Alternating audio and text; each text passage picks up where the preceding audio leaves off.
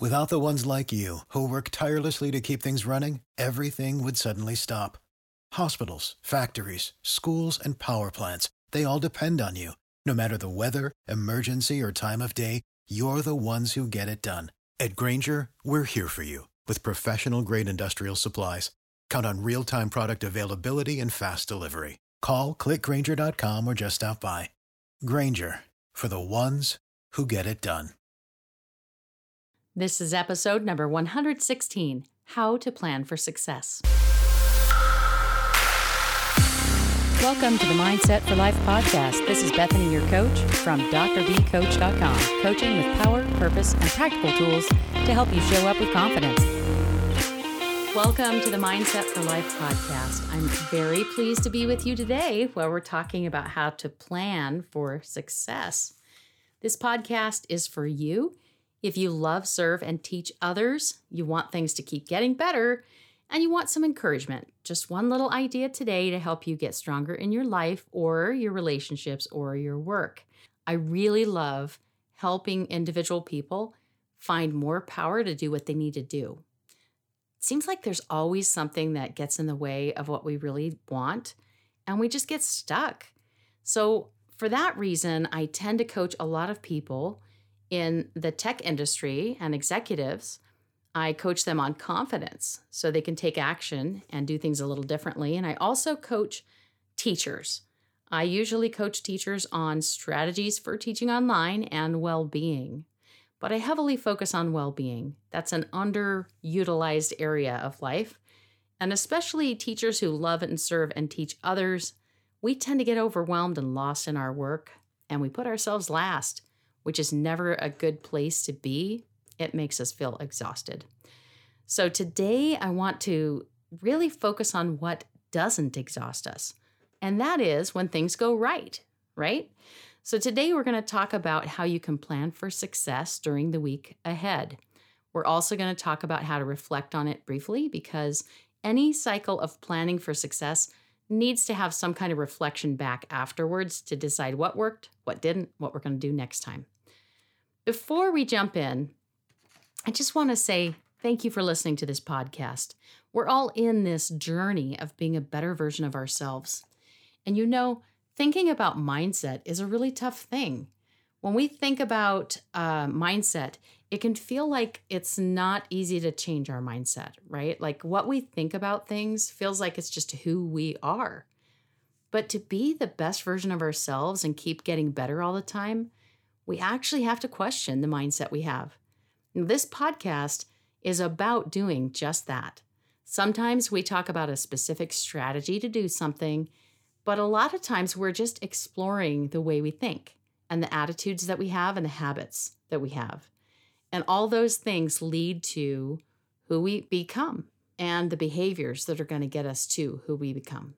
So as you're thinking about this today, the mindset element underneath planning for success, I'm not going to just give you a bunch of ideas about how to think. I'm going to just give you some practical tips on what to think about. And the mindset that you have to carry it out really is this belief and this orientation towards it working out. Not everything on your planning list for the week is going to work out. That's just normal. And if we assumed every single thing's going to work out just as we planned it, that's going to be pretty frustrating, right? Unmet expectations cause frustration. But if we plan it, we are much more likely to get a lot of them accomplished. So we'll talk today about how we can plan ahead for success. And we're talking about a week in duration. So I would like to nickname that idea the weekly success plan, and then the weekly reflection at the end. So what does your week ahead look like? When I think about my week ahead, I usually think about those big projects or due dates for something in my day job at work. If I have a university project happening, or if I'm teaching and I have a certain assignment to grade or something to do in that classroom, or maybe it's a meeting to attend where I need to contribute. Whatever it is, those will usually be what I consider to be the big rocks in my jar. And if you've never heard that metaphor, it's kind of like you take a jar and you put the big rocks in first, the most important things to you. Then you put in the medium-sized gravel. Then you put in the sand. Then you pour in the water, and it fills in all the other spaces. But when I think about those unmovable deadlines and projects, sure, they probably are the big rocks in my jar for the week ahead. But really, the higher level things that will fuel me and help me get through the weeks, those are what I would prefer to be my big rocks. And one of those big rocks is exercise. I know that when I exercise physically, I'm going to have the energy to get through the day. And I'm going to have a much more resilient, positive attitude. Things will affect me less that are negative, and I'm going to be able to spring from challenge to challenge, learning something and thinking really clearly. For me, exercise clears my brain. I don't think of exercise nearly so much to hone my body or get myself in shape as much as I do to get my brain in shape. Exercise physically is probably the foundation of my own personal mental fitness. When I don't do it, I can sometimes still have a good week if I've gotten enough sleep and I'm eating right, but it's not quite the same as those weeks where I put exercise first. So if I were to create my top 3 priorities for the week ahead, for me personally, I would put exercise as one of those 3 priorities, and I would put it on my calendar and schedule the time. Now you have to decide what it's going to be for you. There's no judgment here. It doesn't have to be what it is for me. It doesn't have to be exercise, for example. It could be something else. But also among the big rocks in the jar, I have to put the program review I'm working on at my university. And if there's something else I'm doing, like teaching a class, that has to be there because there are some deliverables, some deadlines. And then if there's something special going on with a family member or a special event with my colleagues, I want to make sure to put that on my calendar as well as a big rock.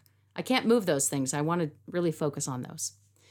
And then the second thing I do when I plan my week ahead is to look at all of those priorities, those biggest things, and put them on the calendar at specific times. Just like I suggested putting schedule for exercise on there, I'm going to schedule the time for my family members, my colleagues, and those important meetings and tasks so that as the big rocks in the jar, they don't disappear. So they'll go on my planner and I will nail down a specific time. Secondly, I'm going to reflect just a little bit here on my annual or my quarterly goals. I might be in the minority here, but I do set New Year's goals and I try to keep them. So throughout the year, I might be thinking about 1 or 2 big goals that I have for the year, and I want to keep going back to those. Now, some of you are familiar with setting teaching goals. If you're a teacher, you might have a professional development plan where you have certain goals going on.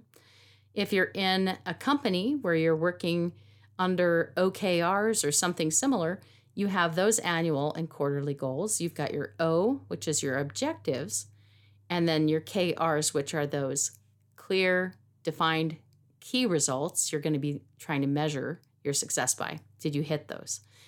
So I'll look at my annual and quarterly goals, and I'll just look at like the top 3, and I'll look at my priorities for the week and see, am I doing some things that take my annual and quarterly goals further? Both my personal goals and my professional goals. Now, if you will do those things, then you'll be living your values and doing the things that matter most to you. If we don't think about the annual or the quarterly goals at least weekly and figure out what we can do to move those forward, then we're never going to meet them. And we're going to always feel a little disappointed that we didn't set aside time for those things that do matter to us. Now, as part of this weekly planning, once we've listed the priorities or the big rocks and looked at the annual or quarterly goals to just check in on those, then we have to decide what will be an obstacle that stands in our way and what will be a distraction or interruption. This is called pragmatic prospection, and you've probably heard me talk about this in a previous podcast, but pragmatic prospection is just the idea that we're going to vision the future. We're going to imagine it.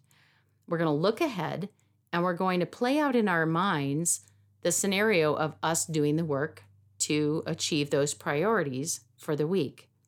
And as we think ahead, we have to forecast the distractions and obstacles that are going to happen. Now, we know they happen because things like that regularly occur and they always disrupt our progress, right? They keep us from hitting the goal. So when we look ahead and envision what's happening, and we imagine the obstacle or distraction or interruption, then we can make a plan to crush that, right? To get around it or get through it. So, for example, I had one decision to make last week about choosing a flooring material. We had an accident in our kitchen. The floor got flooded. We had to replace the flooring. So there was this opportunity to choose a different color for the floor. And for some reason, that decision kept coming up in the middle of my work day, in the middle of my free time, when I was getting ready to go to bed at night. And just by not making this decision, it just kept coming back again and again. And then my husband and I wanted to give each other space to weigh in without pushing our decision, so that we both ended up with one that we actually liked together. So that delayed the decision too. But that obstacle got in the way of some of my work because it was on my mind. And as I thought about it more and more, the bigger that obstacle seemed to get. So if you can think about your obstacles and your distractions and your interruptions that will come up this coming week, you can plan ahead and create a pathway to manage those things so they don't destroy your goals. And then, lastly, we need some strategies not only to ignore the obstacles and distractions and stay on track, but we need a strategy that's going to actually take our performance up a level, like accelerate it. And the mindset for success tells us that we need to believe it's possible and to believe that when we set our intentions and carry out the tasks, the good things will happen. Like it's likely we're going to hit the goals, and if we don't, we're at least going to make some progress toward the goal achievement. So we're going to call these good things that take our performance up a little bit productivity accelerators. And mine, just when I was planning the week ahead, I chose my accelerator is going to be to say no to everything extra at work. I will track my time that I did spend so I can be aware of where I'm spending time and how I'm working towards those goals. And I'm going to take walks to get my brain refreshed and back in the game. And I'm going to drink a lot of water. So I had 4 different accelerators that I came up with to help myself. What about you? What's going to help you to help your productivity move forward? Is there something that will allow you to be more focused than usual? Is there something new? Remember, if you're going to reach a goal you have never before attained, you must do things you've never before done. And there might be a productivity accelerator that will be something new to you. I caution you to just choose one new tiny habit, not 4 or 5. For example, I'm not new to taking walks or drinking water. Those things are pretty normal in my workday. But tracking my time, that's going to be a little bit new. I have used time trackers quite a bit in the past, but I have never really tied that to my specific goals getting done. I've used it more for awareness. So hopefully you will choose something to accelerate your productivity and help ensure yourself the success that you're looking for. Now, as we're wrapping up today, you want to look back at the end of the week and review it. The only way to plan for success is to have a place that you're starting from and a place that you're ending up, right? After all, if you look at where you're ending up, you have to be able to judge, did you achieve the success you wanted? In my experience, this is the best part of the process. It's not a time for judgment and self-criticism. In fact, if you find yourself going to that space, I want to encourage you to read up on Kristen Neff's research around self-compassion. Be nice to yourself. Setting goals and working hard and changing your game is really tough to do. As you make strides in that direction, even if it's a rough week and you achieve very few of those things you set out to do, pushing yourself in this direction is new, and you're going to have a few roadblocks. So give yourself a little grace there. The first thing is to look at the progress. So what was it you did achieve? What did you learn? Where did you make some progress? And where did your successes and wins actually happen? Now remember, the outcome-based goals like we're going to sell 10 coaching classes or we're going to grade 20 essays in the college class we're teaching. Those kind of things are great. Those are good goals, but it's better to focus on process goals. Process goals are like, while I'm working, I will have 20 minutes of uninterrupted and focused time. Then I can figure out if I've achieved the way of working that's going to help me be successful on outcomes later. What about what you're proud of? Is there anything that you want to pat yourself on the back for or high five yourself with? And what did you learn? So again, don't be too hard to yourself. If you want to do something differently, you can. But that's just a reflective review, right? We're just deciding what worked, what didn't work, what do we need to change? And then the last part, I would say, is the gratitude. Gratitude is the number one way to open up more possibilities for next week. So notice 3 things that went well. What are you grateful for? Who do you appreciate?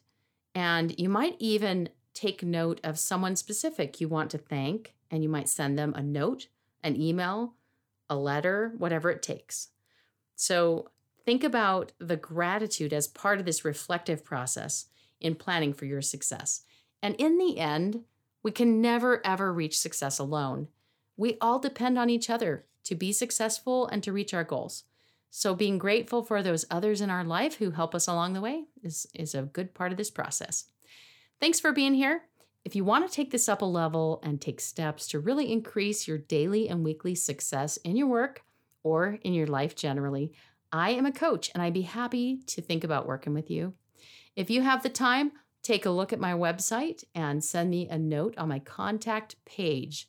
I have a few limited openings right now for one-to-one coaching, and I'd be happy to see if we might be a good match to work together. Thank you again for being here, and best wishes this coming week being the best version of you.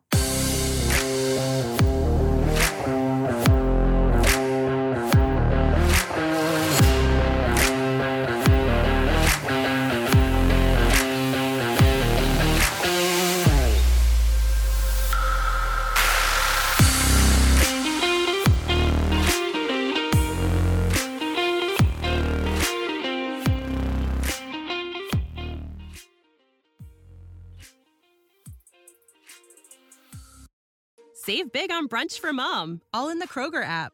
Get half gallons of delicious Kroger milk for $1.29 each. Then get flavorful Tyson natural boneless chicken breasts for $2.49 a pound, all with your card and a digital coupon. Shop these deals at your local Kroger today, or tap the screen now to download the Kroger app to save big today. Kroger, fresh for everyone. Prices and product availability subject to change. Restrictions apply. See site for details.